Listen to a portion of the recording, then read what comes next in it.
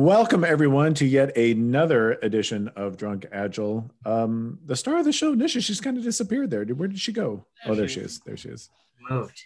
So there's Nisha, the Yogi Berra of Agile. Deek Singh.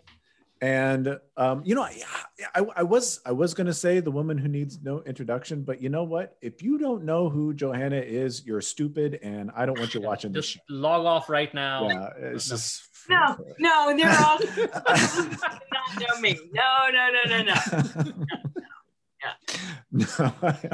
No, yeah, you're not stupid. So Johanna Rothman is the one and only, the incomparable, the everything. Whatever you want to say. Yeah. No, Pratik gives you a run for money on that one. Yeah, right. So glad to have you here. Thank you. And we want to talk about anything that you want to talk about. So how would you like to start us off?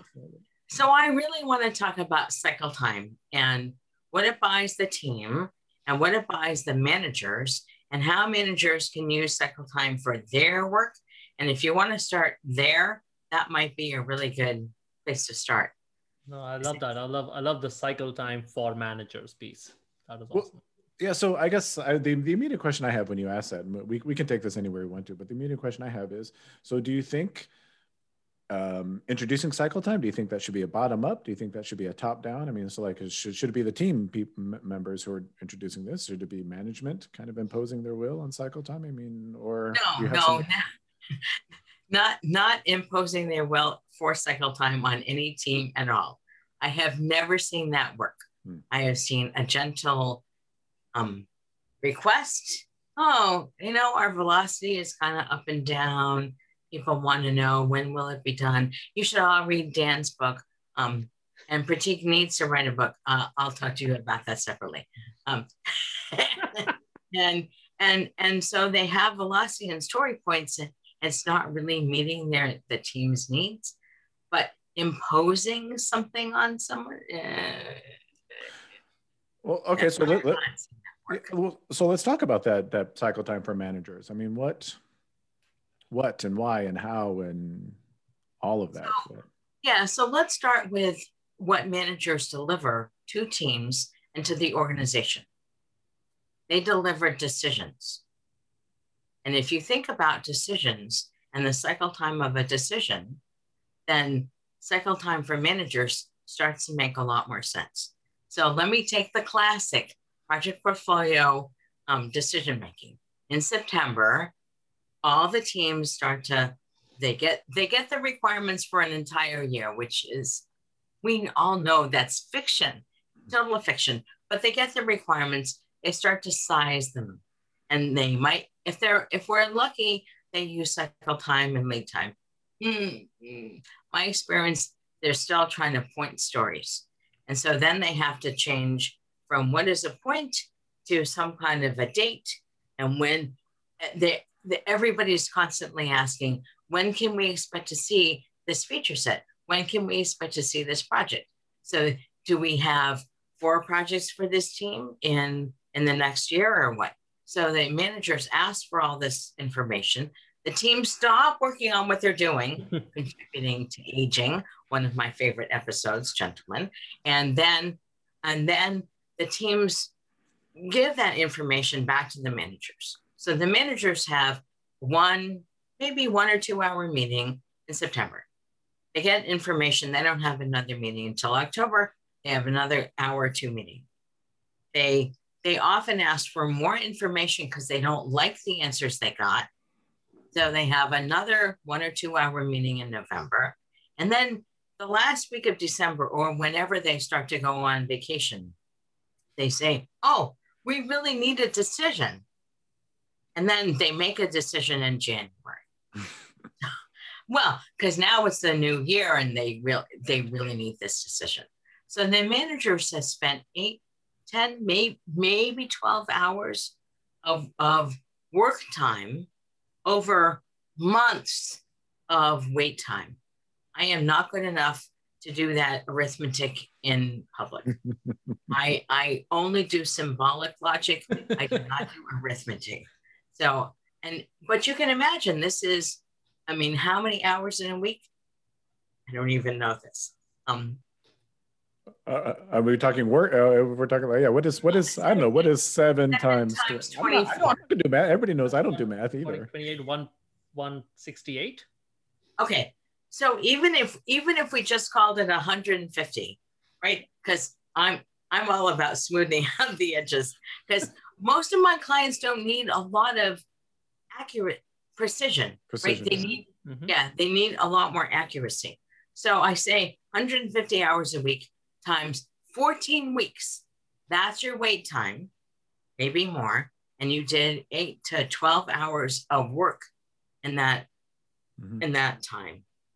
So when managers start to think about their decision-making time, the cycle time of a decision, it totally changes the equation, right? They stop trying to blame the teams for not getting stuff done fast enough when the teams are already behind the 8 ball, because the teams didn't get the decision in time to do it faster. So Pratik, you come in on this. Where do we take this? Do we bring in some empiricism? Do we talk about decision-making theory? Do we keep going along? What were you going to say? Well, first thing I was going to say was the brilliance of Johanna, what you just said, is redefining decisions as value items. Essentially, if you think of a team's Kanban board, the manager's Kanban board now has those decisions as value items flowing through it. And everything else that we talk about with metrics, with flow, applies to those value items. I mean, literally within I think it was 3 or 4 minutes, you redefined decisions as value items and applied all the flow theory to it. So if any of you want to go back and watch any of our episodes, anytime we're talking about work items, replace that with decisions and everything applies. Okay, so we're done here then? Just rewatch that last 5 minutes over and over and we're good. Pretty much. Yeah. But then again, the same idea of your touch time on the decision was 8 to 10 hours. Meanwhile, it took you 4 months to make that decision. So that's pretty cool. This is completely different, I think, but similar, as in it's decision related, but not flow related. I remember reading something. I was going through the Pragmatic Manager bits and pieces on your website, and I remember something about the rule of 3, which was something to speed up those decisions. Can you talk to us a little bit about that? Yeah. So the rule of 3 is if you only have one solution to a problem, it's a trap. If you have 2 solutions, it's a dilemma. Which one do I choose? Right, 50-50, but it's never that simple. When you have 3 options, you now have a real choice, and you often have breakthrough thinking to the 5th, 4th, 5th, 6th, 7th option, and you generate those really fast, and that allows you to make the best possible option for now, and possibly think in bets, as Annie Reid does, or say, if we choose this option and we only choose it for the next week or 2 and experiment on it, then we can make another choice later. It frees us from the sunk cost fallacy. It frees us from the weight of the decisions holding us back. That's the bit that I wanted to explore a little bit more. Was I think so much of the delay, so much of the weight in decision making is people afraid of being wrong. And what most people don't understand, which I struggle with too, is and somebody's going to have to find the reference. I know Don Reinertson talks about it all the time. I don't know the exact reference, but you actually get the most information if you're wrong 50% of the time. So what you're saying, Johanna, makes a ton of sense. Make a decision as quickly as possible. Get that information. I think that's why managers they're asking questions, because they're trying to cheat their way to information, right? And you really can't cheat your way to information. You either make a decision and find out, or you don't make a decision and you don't find out anything. So make a decision, get that information. If you're right, great. If you're wrong, try something else, right? And it's okay. It's actually okay. Not only is it okay, in many cases, it's actually a really good thing, if you're wrong. That I think that's Joanna, you mentioned earlier that the whole quest for precision, I think that comes from that fear of being wrong, fear of making the wrong decision. And that is what extends the cycle time of that decision, because we are really going after that precision instead of, as what you said, generate a few options, pick one, let's see how that works for now, and we'll see where we end up later on. Well, if we do this for products, right, I really think that the best agile teams I've ever met do this regardless of what framework or approach they're using, right? They pick something, they get feedback from the customers on it. And if we think about decisions and us as feature teams being the customers of management, now we can hesitate to say experiment on the people. That's kind of a bad thing, but I think it's really experiment with the people. With the people, yeah. Rather than on the people. Yeah. Yeah. So I hate to make Pratik sound good, but Johanna, I don't know if you've seen his Everybody Lies talks, but this kind of dovetails into that, is because, so much of product management, I think, is built around this fallacy that we can know, or that people are going to be truthful in terms of, how they are going to use a product, what features they find valuable, et cetera, et cetera, et cetera. But it's only until, number one, they're actually using it, and probably even better, they're actually paying for it. Do we know what their true behavior is going to be? So in your example, waiting 10 months to even make a decision about executing on something is incomprehensibly wasteful. Right.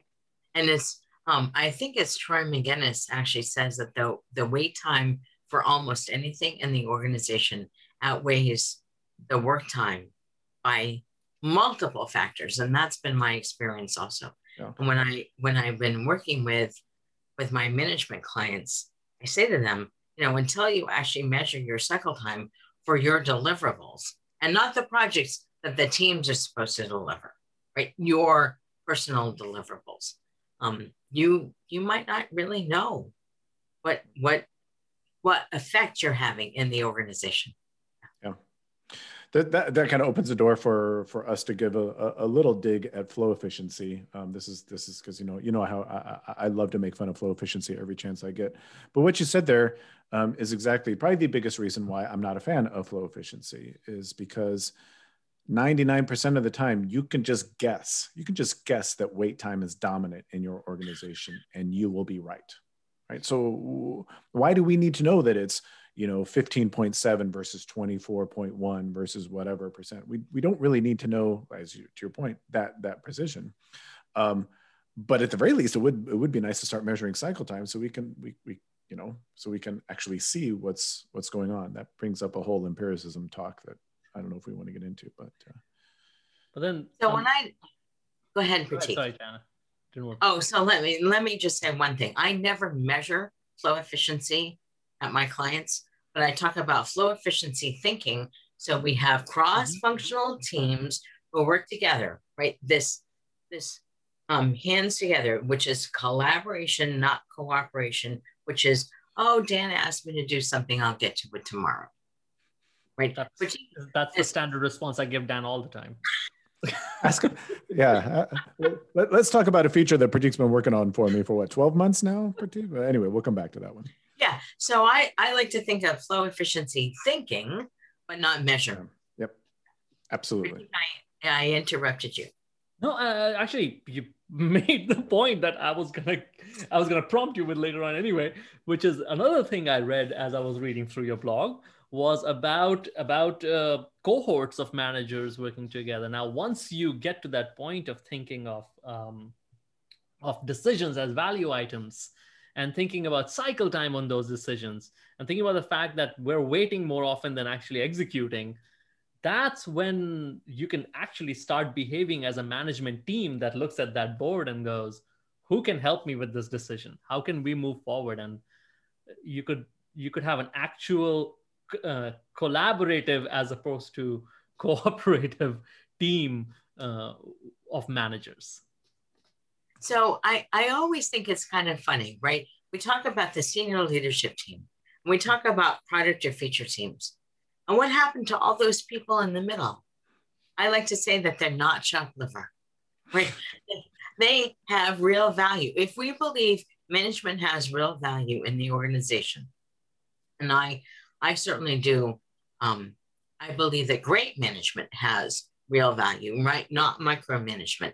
But if we believe that managers have deliverables that other people find valuable, then why would people not work as cohorts?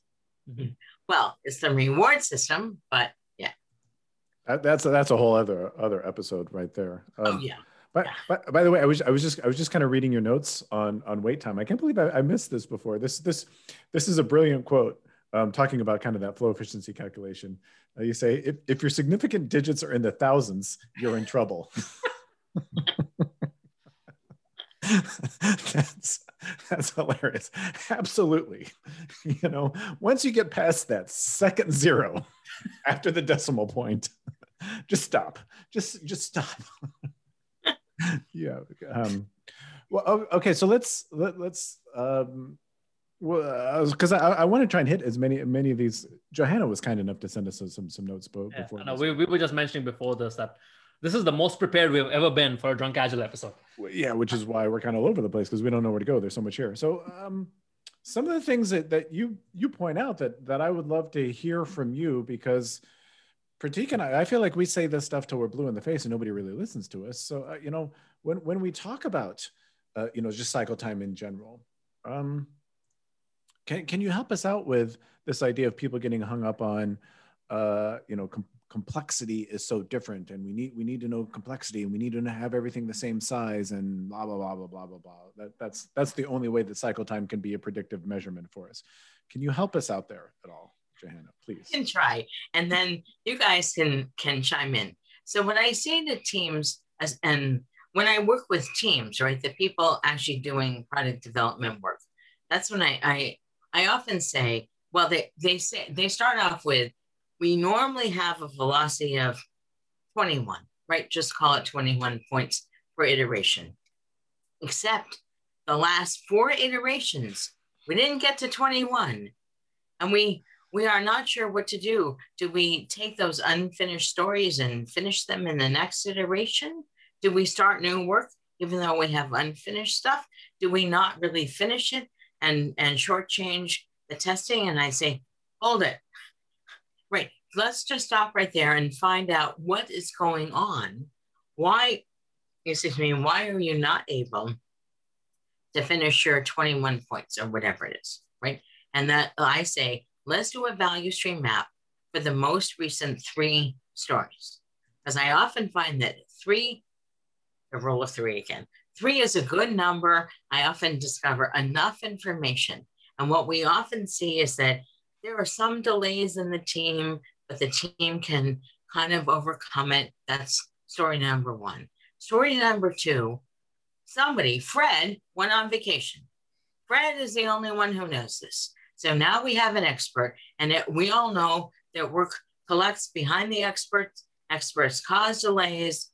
Even if you don't know anything about the lean measures that we've been talking about, everybody has seen this. So I can say, Fred is a bottleneck. Fred is also a good guy, right? Nothing against Fred, but at some point, Fred is going to want to take more than 2 days off. So we need to arrange for what to do. And then I find that story number 3 is an outlier, that we required other people to work on this. So the best story about this was I worked with, it was a company that grew by acquisition, and the UI people had been acquired. Fine. We will make this more human as I describe it. Had literally been acquired from another company. And so, and this is back when everybody said, oh, you cannot do distributed agile. So they were, of course, in another city, and because there were only 14 UI people and 28 teams, cross-functional teams, every time somebody needed a UI person, they had to wait in the queue for UI people. So different manager, different location, and And not only were the UI people separate, the UAT, user acceptance test people, were separate. So these cross-functional teams had boards with ready, in progress, and done, but done did not mean done. Done meant hand off. Mm-hmm. And it came back around when the UI people were done. And then when they finally got all figured out, then it went to UAT, where it had to sit for 3 days because everything sat for 3 days. And then UAT bounced it back. So they had no predictability at all. And it happened that story 3 was supposed to be something like, 2 or 3 days of work. Ended up being 12 weeks with all the delays. And so everyone said, so this is an outlier. What did we do? I said, well, first of all, your boards aren't really working for you. You got to get more people. You got to have your own user acceptance test person. You have to have your own UI person. Well, we have to share them. I said, okay, fine. Then if you need to share people, don't do those stories, right? Don't start something you cannot finish. And they all said, oh, but we really need to.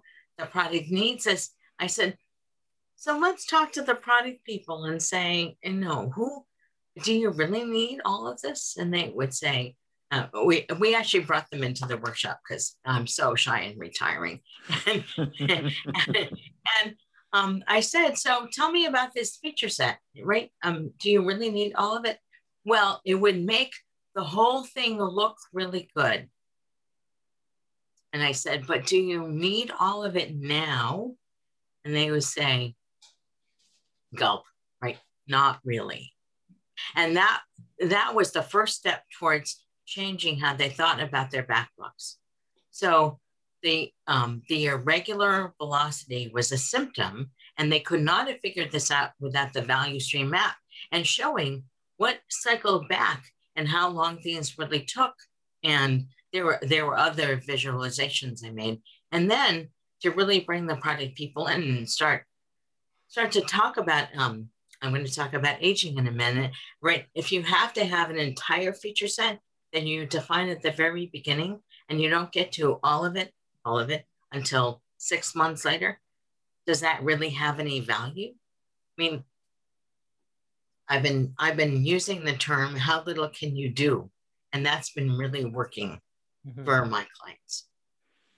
Yeah, the two biggest myths in product development, as far as I'm concerned, that until people unlearn these, although we've been taught our whole lives that they're true, but they're myths. Until people unlearn them, we really can't make any progress. The first thing is the sooner you start something, the sooner you'll get it done. That's just simply not true. And then secondly, the more things you work on, the more things you'll get done.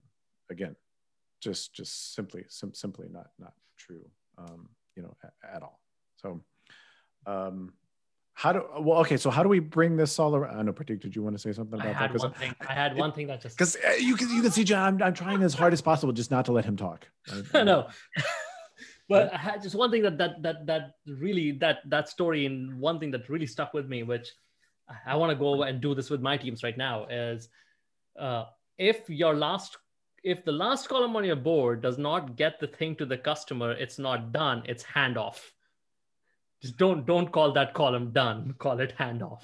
I really like that, because every team has a done, but if at the end of it, the customer isn't getting it and using it, it's not done. It's just handoff. Yeah. But then we need to bring the Pratik role in there, because even if it's in the hand of those customers, it's not done. We need to validate, what the customer is actually doing with it. That's until we've done that validation. Yeah, that's I call that the Pratik column on my boards, is that validation step. Okay, so I know, Johanna, you were talking about how does what you're talking about then, how do things like aging and right sizing and all that stuff? You said you wanted to talk about some of those things. Yeah, thank you. How do we bring that into it? So what I find that when teams start to measure their cycle time, there's a virtuous metric, right? So the more you measure your cycle time and you look for delays, the more you realize where you have delays. So you start to address them, maybe in a little Kaizen, maybe in a little retrospective, but you start to say, oh, yeah, we're not really excited about all of this. Maybe we can work differently. Maybe we need different columns on the board. Let's do a little experiment. So, and that actually helps you, at least in my experience, it does with right sizing, right? That if you realize something is sluggish through your board, maybe it's too big. Now you can address it right now with a couple of people working on it, maybe even the entire team. But then you say, what made that thing so big? Why was it moving like mud as opposed to moving like a stream? Yeah, whatever. Right. But so it's a more story-based approach, I guess, where we tell each other stories about our work as opposed to a metrics-based approach. But for me, looking at the cycle time, doing a value stream map, looking at all the every time it comes back to a state, that really is a trigger for me for what we need to do next. Pratik, I'll let you chime in first this time if you want to, or do you want? No, I totally wasn't expecting that, as you can see. I could go. I got lots to say, but I want actually people to think that I'm a nice guy. I'm just trying to. I know they won't believe it. We've got years to unpack. But and absolutely, and we've whenever Dan and I work with folks, we've seen the same thing. It's like once you start measuring cycle time, once you see this thing took 40 days, we only worked on it for 2 days, but it took 40 days. That's when people start talking about why did it get stuck for so long, or usually things get done in 10 days. I was just writing code on this for 9 days. It still has to go through UAT and all that other stuff. Obviously something is different about this item. So that, I think you've hit upon this a couple of times. The retrospective or Kaizen on particular stories and particular items and learning from those. Many a time we go into retrospectives and teams are just talking about generalities and this is what's happening and this is what we should work on. As soon as you start bringing on concrete examples and pulling the truth out of those, I think it becomes a lot more actionable too. Yeah, the point that I hope people focus on, though, the point that I want to amplify, I think that you just made, Johanna, is this right sizing thing. It's not a one and done type thing. It's continuous, right? It's done just in time. I'll come back to the just in time. But most people think that you have an epic or a story, and you've refined it and you've sized it, and then it comes into your workflow, and then that's it. It is what it is, right? I think so many people think that when that's not the case. It's like when we see that it is taking too long to get through the workflow, that's the best information that we have. That hey, maybe this thing is too big. Let's break it up. I don't care what we said in sprint planning. I don't care what we said in our refinement meeting. I don't care about any of that. We know what's going on right now. If we have an opportunity to break it up, then let's do it. By the way, a great quote, just totally off topic, but I'm thinking about it, so I'm going to say it. So I was talking to my good friend Dave West, CEO of Scrum.org, and we were talking about just in time, and he goes, well, maybe it's not just in time, but maybe it's just not quite as late, which I thought was a brilliant quote. But it's true.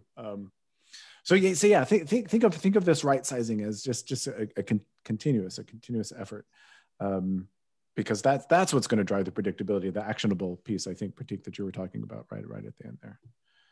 Well, and if I may, I really like to look at that during a stand-up. If we have to have stand-ups, this is exactly the kind of thing, not what did you do and what did you do, which I hope nobody is using for stand-ups anymore. Well, where is this thing on our board and how long has it been in that state? And has it bounced back and forth between states? Because that's when the team can decide, oh, we might need to do a little Kaizen or a little retro, or maybe we just get 3 or 4 people to swarm on it or mob on it, get it done, and then figure out what do we want to do next so we don't have this again. So for me, the stand-up is exactly the right time to see that. That's the end of it. Yeah, just try drop the mic there. Yeah, I do like that you started that with, if you have to have a stand-up. yeah.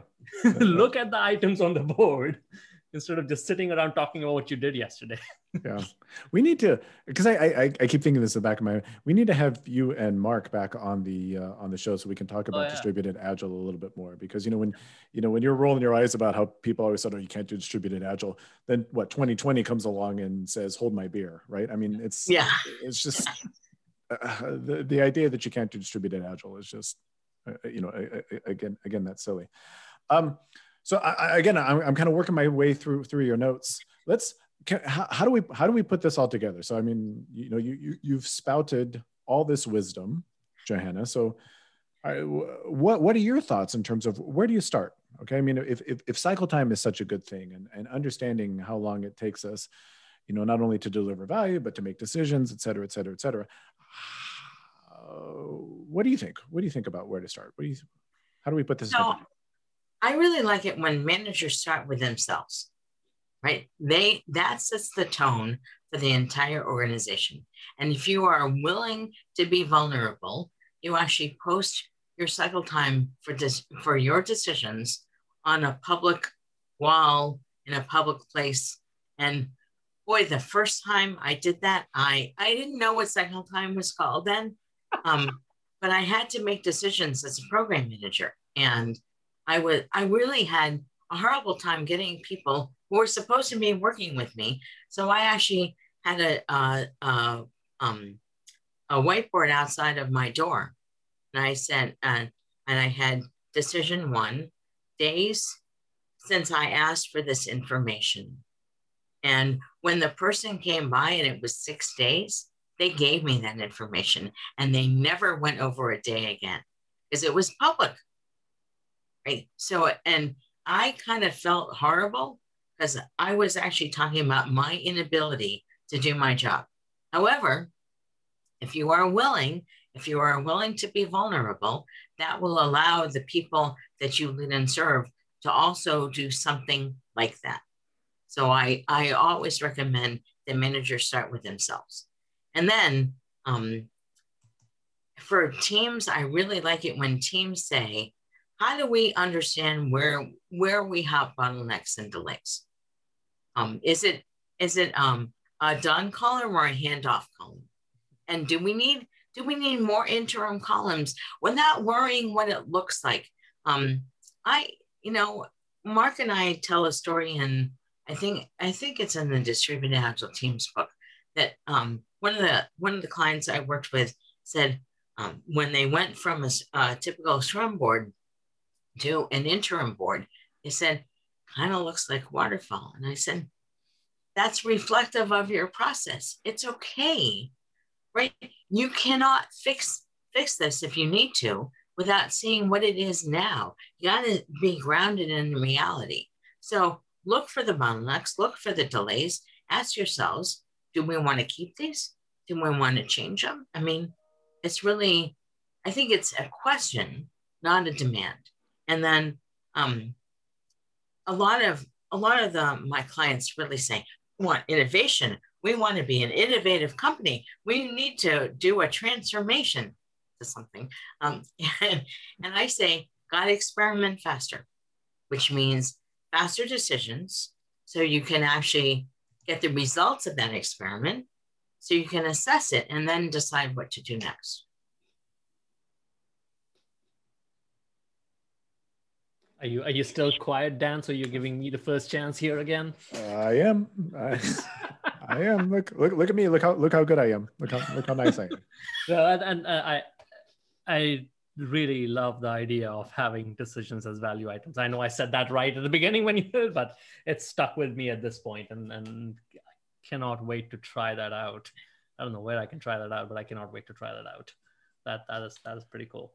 Tell you what, how about I make a list of all the decisions I've asked for you to make, Pratik, over the past year? Why don't we start with that? And I'll come up with that list, and I'll made the decisions. I just haven't built the product. And maybe we'll have you've made the decision not to do it. And maybe we'll have a nice visual for the next Drunk Agile of all the decisions that Pratik was supposed to make and he hasn't made. What anything else? I mean, the floor is yours, Johanna. I mean, what is there anything else that we haven't covered that you would like to talk about, that you would like to, recognizing that you will have an opportunity to come back as many times as you want, but I mean, for now, is there So, what else would you like? yeah, I would really like, I think one more thing about average cycle time. You guys talked about the Flaw of Averages book. Oh my God, I had such a good time reading that book. Thank you. And I mean, one of the problems, there's a bunch of problems with velocity, but I won't go into that here. But teams want an average, and we are accustomed to average things, which means we're not really getting outstanding things. That's a different philosophical question. It might be the same. It might be. It might be. But I think it's really important to talk about why it's fine to have variation in your cycle time and what you might learn from that. And so I write books, right? You guys know I write a lot of books, and I do not have any average cycle time for my book writing. I write every day.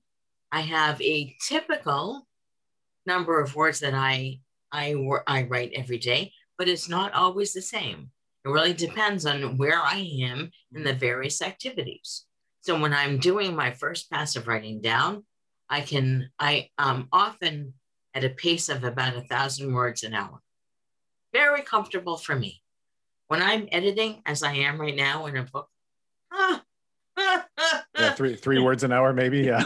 Yeah. I mean, because I'm rearranging, I'm clarifying, I'm making it easier for the end customer to use, but I don't have a typical cycle time for this part. These are different activities. And so when managers want to talk about an average cycle time or an average velocity, a little part of me just goes, right. So do you want to expound any more on average and why it's a really bad idea? For many things. We have a Flaw of Averages video maybe that we should don't we? Didn't we? We did. You do.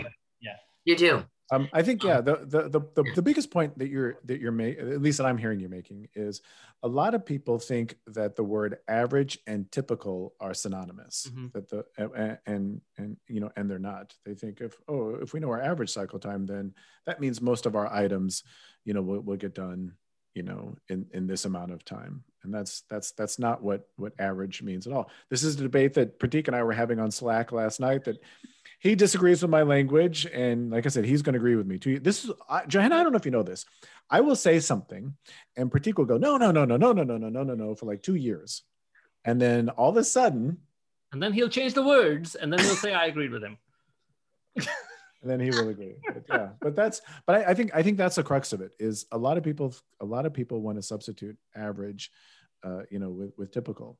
And I couldn't agree more that variation in your process, variation in your cycle time, not only is it not a bad thing, it is, I would say it's required. It's intrinsic. You can't eliminate variation. You just can't. I mean, it's always going to be there. So, you just kind of embrace that for the understanding that it gives you. Like you said, the writing versus editing. We can get some insight by measuring that cycle time for the writing task versus our editing task. That's going to give us a tremendous amount of insight, regardless of the variability that's involved. So, yeah, average is just not enough. It's just not enough information. You're just not, that single number is just not giving you enough information to make any decision. It's as good as a single data point. It's not really telling you much. There's so much hidden in your process that average does not reveal. Yep. So if anybody wants to go back and find our episode on the Flaw of Averages, I think we've done at least one, but we probably mentioned it in every single one. Yeah, it's one of those take a drink Yeah. Someone said 12 averages. Just in case anyone's wondering why we're not actually drinking on this episode, it is a little bit earlier in the day than our normal recording time. Joanna still has writing to do. I still have work. I was gonna say, not that any of us has to really drive home, but still, it is probably a little bit early in the day to be doing some drinking. Pratik, anything to add? No, this has been excellent, and I know this is the first, but this will definitely not be the last time that Joanna is on this podcast, and this is a lot of fun. Yeah, so we'll talk about when we can have you back, Johanna. In the meantime, if you just want to keep sending us nasty comments on our YouTube channel or on Twitter, that would be, we love it. Should I just wrap it up? I don't know if anybody, yeah. Pratik, you've already, I always give you the last word, but you've taken it. Yeah. Okay. So, yes, truly grateful that you took time out of your busy day, your busy schedule, Johanna, to come and join us. Thank you so much for that. Please come back and we'll talk about distributed agile. We'll talk about whiskey. We'll talk about whatever. We'll talk about all of those things. So for Johanna there, for Nisha, the star of the show, Nisha in the background. Get me out of here, please. Please get me out of here. You have to break the door down. That's hilarious. For Nisha, for the Yogi Bear of Agile, my name is Daniel Vacanti. Thank you so much for joining us, and we will see you in the next episode.